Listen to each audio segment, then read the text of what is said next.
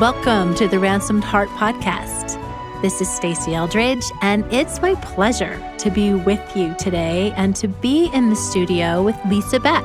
Hi. Many of you who are acquainted with Ransomed Heart are acquainted with Lisa. She's an integral part of our women's team. She speaks at our captivating events, and I've had the honor of knowing her for more than 20 years. Do you know that it's been that long? We've done a lot of life together. We carpooled for kindergarten together for our, who are now 23 years old? 23 years old. Our babies, both of them. How did that happen? We are going to be talking today, particularly to women, but men, you'll be wise to listen in, particularly, well, about a couple of things. But one of them, really, that we're both passionate about is the stages of a woman's life and the honor and the beauty of every stage you're in. And you and I are kind of in the same stage. We are. How would you describe it?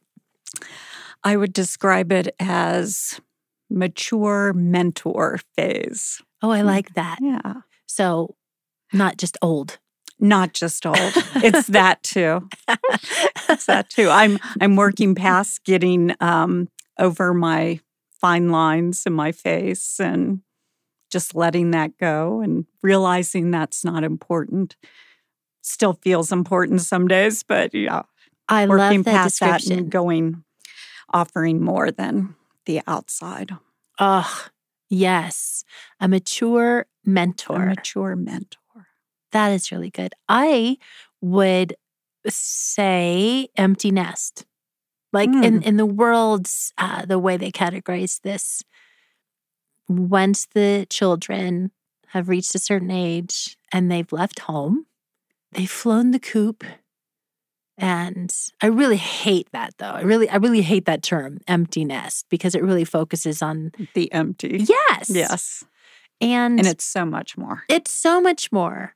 So, yeah, let's talk about that. So your children are older. Yeah, I have a daughter who is 27 and married. Is that right? Is Sam 27? Yeah, 27. Okay. 27, she's married and she lives in LA. So she is definitely out of the house. Mm-hmm. And then I have a son who is 23 and he is currently back in the house. So our empty nest has been refeathered or populated for now, not only by him, by a dog as well that he brought back into our home. So that has its own look too. But let's talk about that, because that's really normal. That's really common, particularly in the age that we're living in. There's like a majority of what are fondly called millennials in that in-between stage need to move back home for a season. Yes. So what does it look like? Because it's hard. What does it look like? Because you're still his mother. He's still his son, your son, but he's grown up. And so parenting him looks a lot different than it did as a child, as an elementary school student, as a teenager. What are, okay, I just have a story. When my children were young, yes, I have a friend whose children were late teens, early 20s. And she told me, these are, to me, your years that you're living in right now are the physically exhausting ones. Later, it becomes emotionally exhausting. Mm-hmm. And at the time, I didn't really know what she meant. And I also felt a wee bit diminished because, baby, those were emotionally exhausting years too. Yes, I mean, they were. I was taken to the mat, really. And really invited to press into God as my strength, as my everything, and which was a fruit. But do you know what she meant?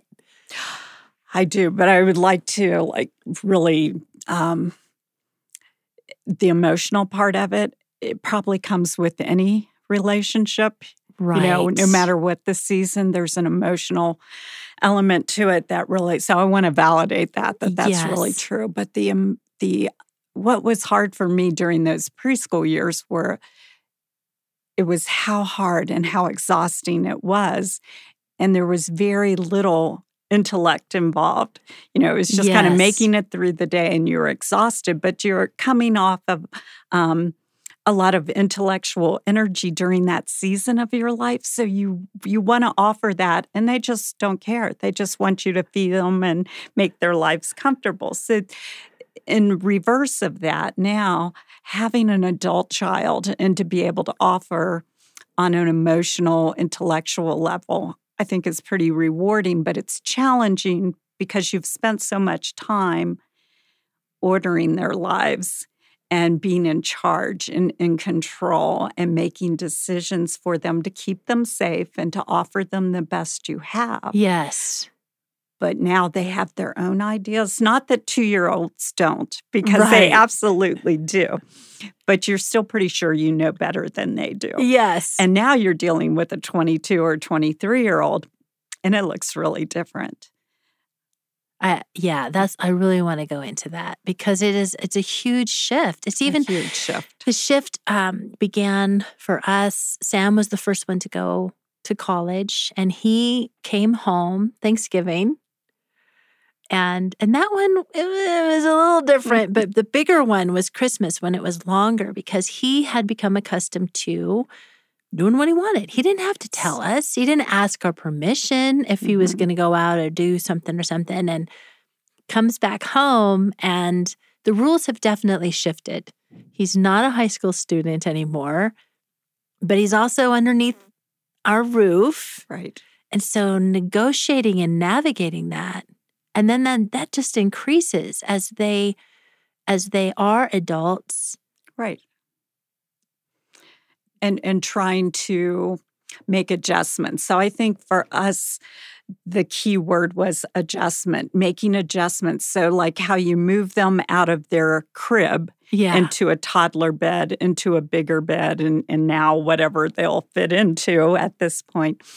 You have to kind of look at that emotionally and relationally as well, is they have a capacity for more. And the way to exercise that or to strengthen that is for you to invite them into more, release them into more.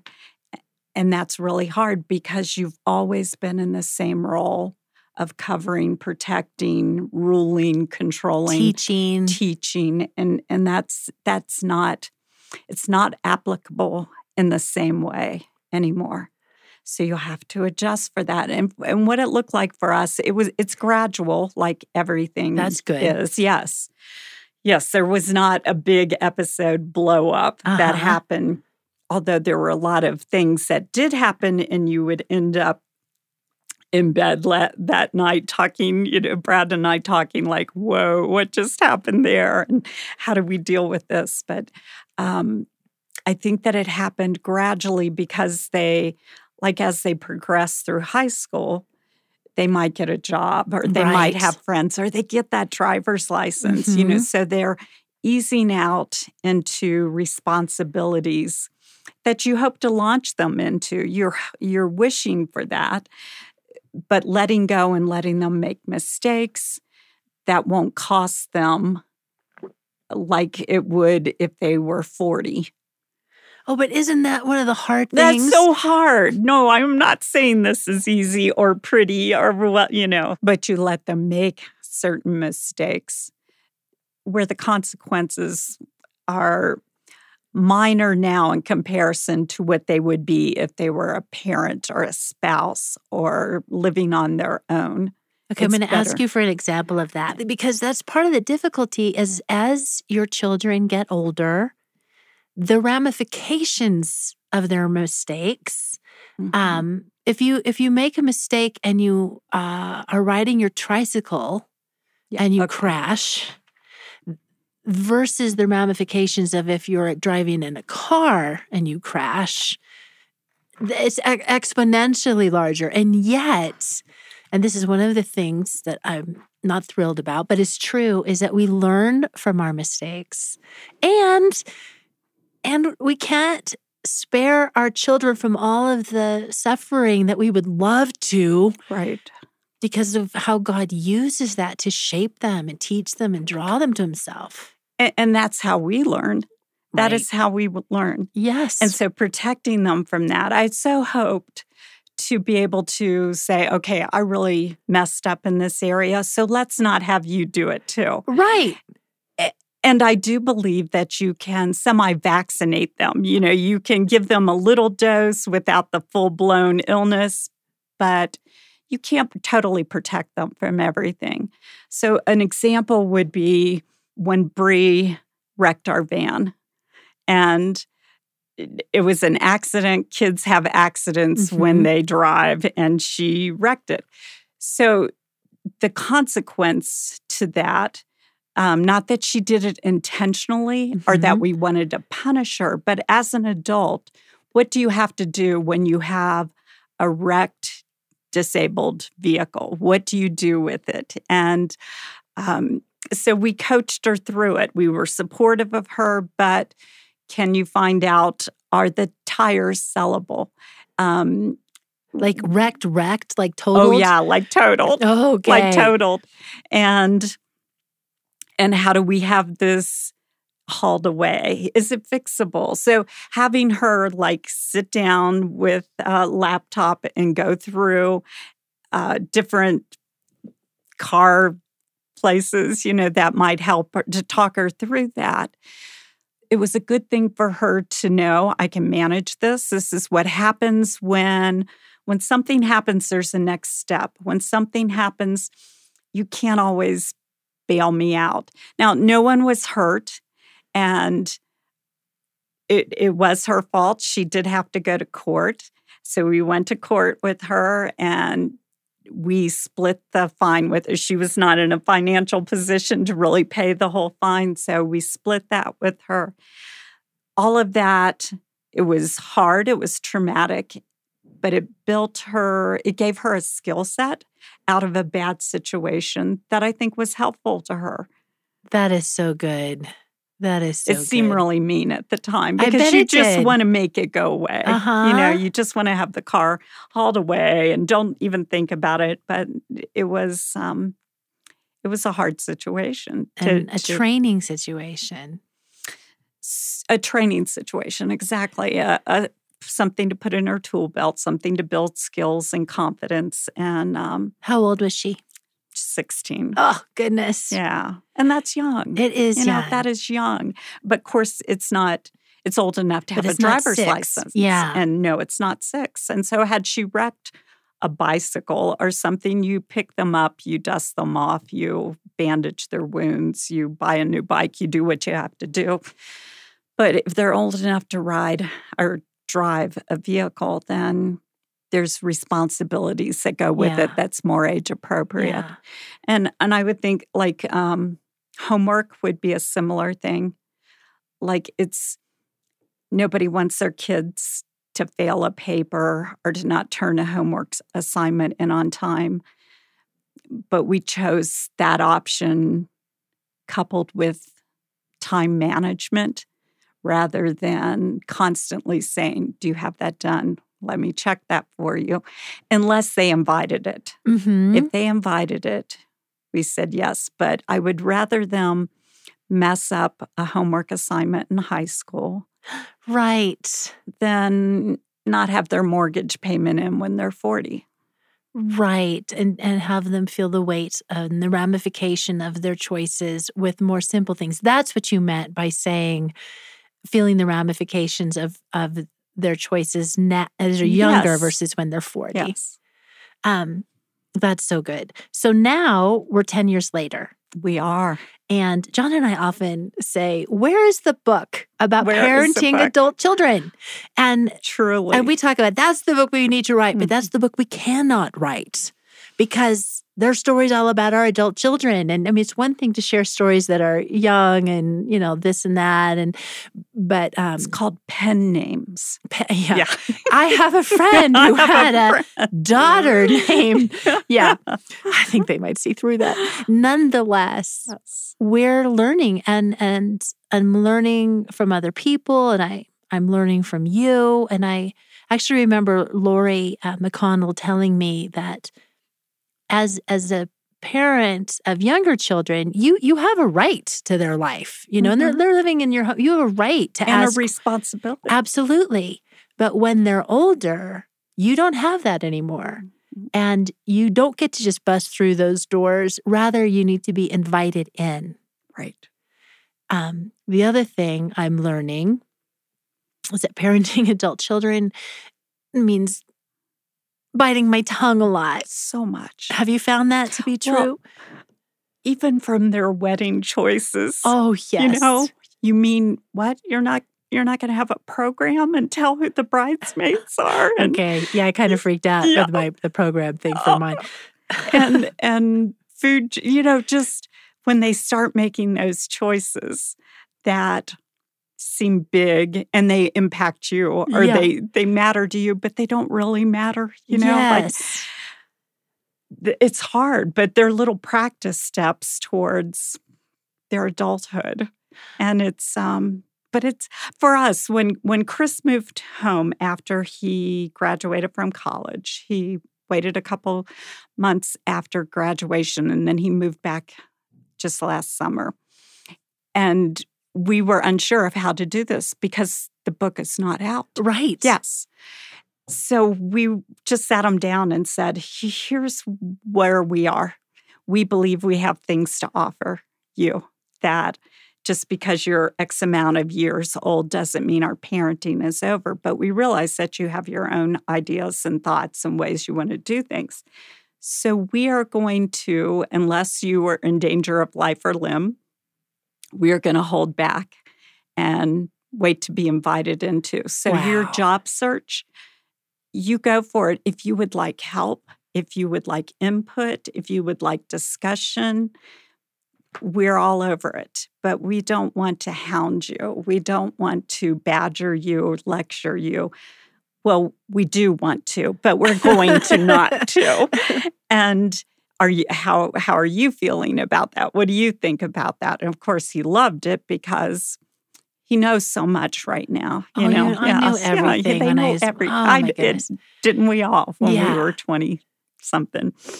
And but it has actually worked. I think what it did is it tore down a wall or a barrier that he might have had in resisting and understanding that, I can ask if I want it, if I want input, but I don't have to. I don't have to dodge you.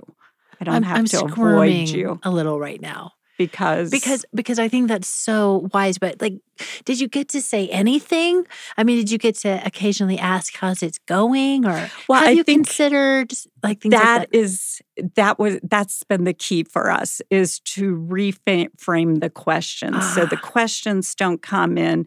What did you do today? Where did you apply? Oh, right. Are you going to wear that to the interview? That the sort of thing. To tell me about or.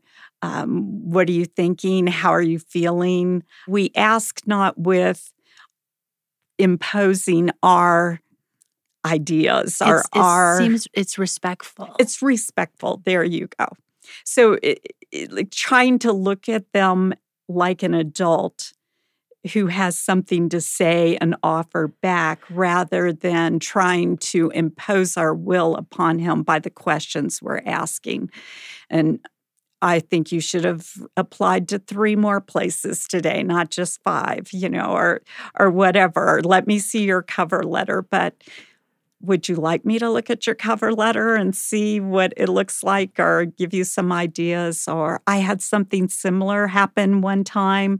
You want to hear how that played out? And so an offering or an invitation rather than an imposing on him or a controlling kind of attitude towards him.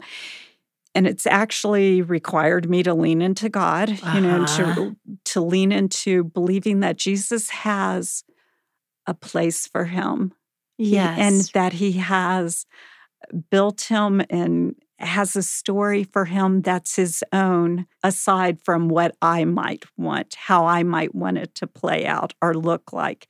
I want it to be safe and scheduled and have good benefits and health care and the whole thing.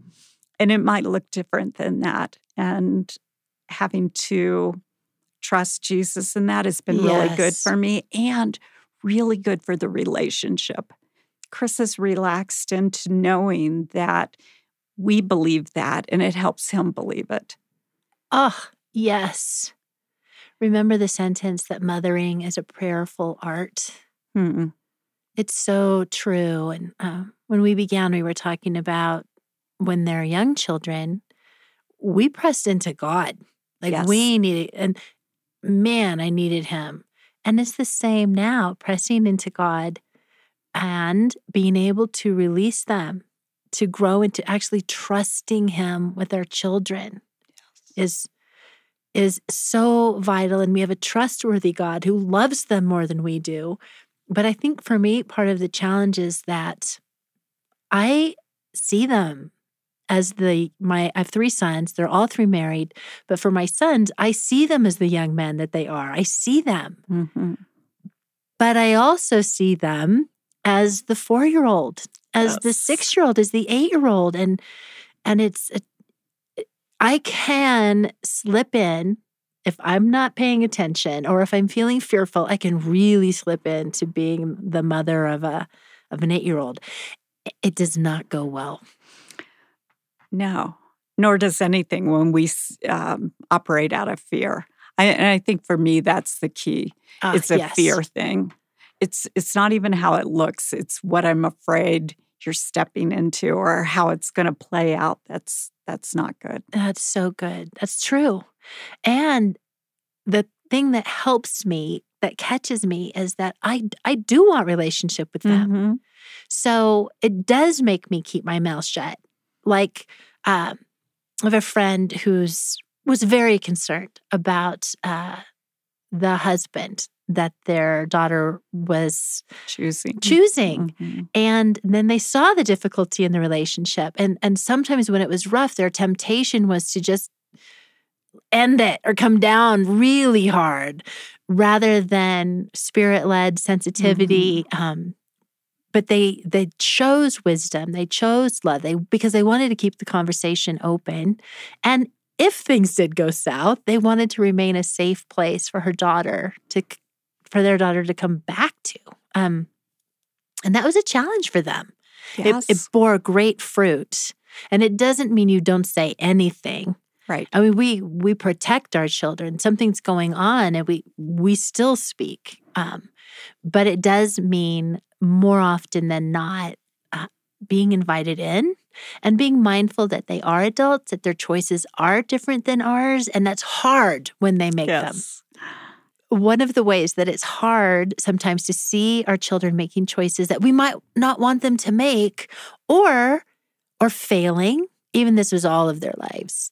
It's so easy to take them as a reflection on my life, on our lives. So if they're doing well, I must be a pretty good parent. I'm doing this right. And that's a dangerous thing to fall into because when they're not doing well and choices that they're making, are they all my fault? Some of them may be. But I think it's really important. We've said this before. I've said it about my husband. He's not the report card on my life. He's not. Mm-hmm. And our children, they're not the report card on our life. And somehow that helps me, remembering that helps me to release them and not go to control. You have to look like this. You got to dress. Really? You want to have a mohawk at the wedding? Not, speaking from hypothetically. Yes, that never happened. It's like, bless you. You bet. Be you. Be you. Probably an understanding or eyes and a heart for the fact that they do have their own story and that it's different from yours. And of course, you would want that. You would want that. Yes. And it's really easy to say until they start doing it and you're thinking, what do you mean you're going to go that route? But then seeing God show up in that and seeing the beauty of their own story unfold in ways that you could not manufacture or conjure or control is powerful and beautiful. And it's their story with their God, with with Jesus. It's not yours to control. That's so good. So that, and is there anything else, Lise, that you would say to a parent that's listening right now whose child is making bad decisions and they are deeply concerned about? Anything you want to remind them of? That he does have a plan for them, that his eyes are not off of that child, that it's not up to you. You're not their savior, that they need a savior. They need a savior. They need an encounter with Jesus that will impact and change, rescue and save their lives. We pray for our children. We're on our knees. We raise them on our knees, and that doesn't stop. We are their mother or their father all of our lives, and no one loves them more than our God in heaven.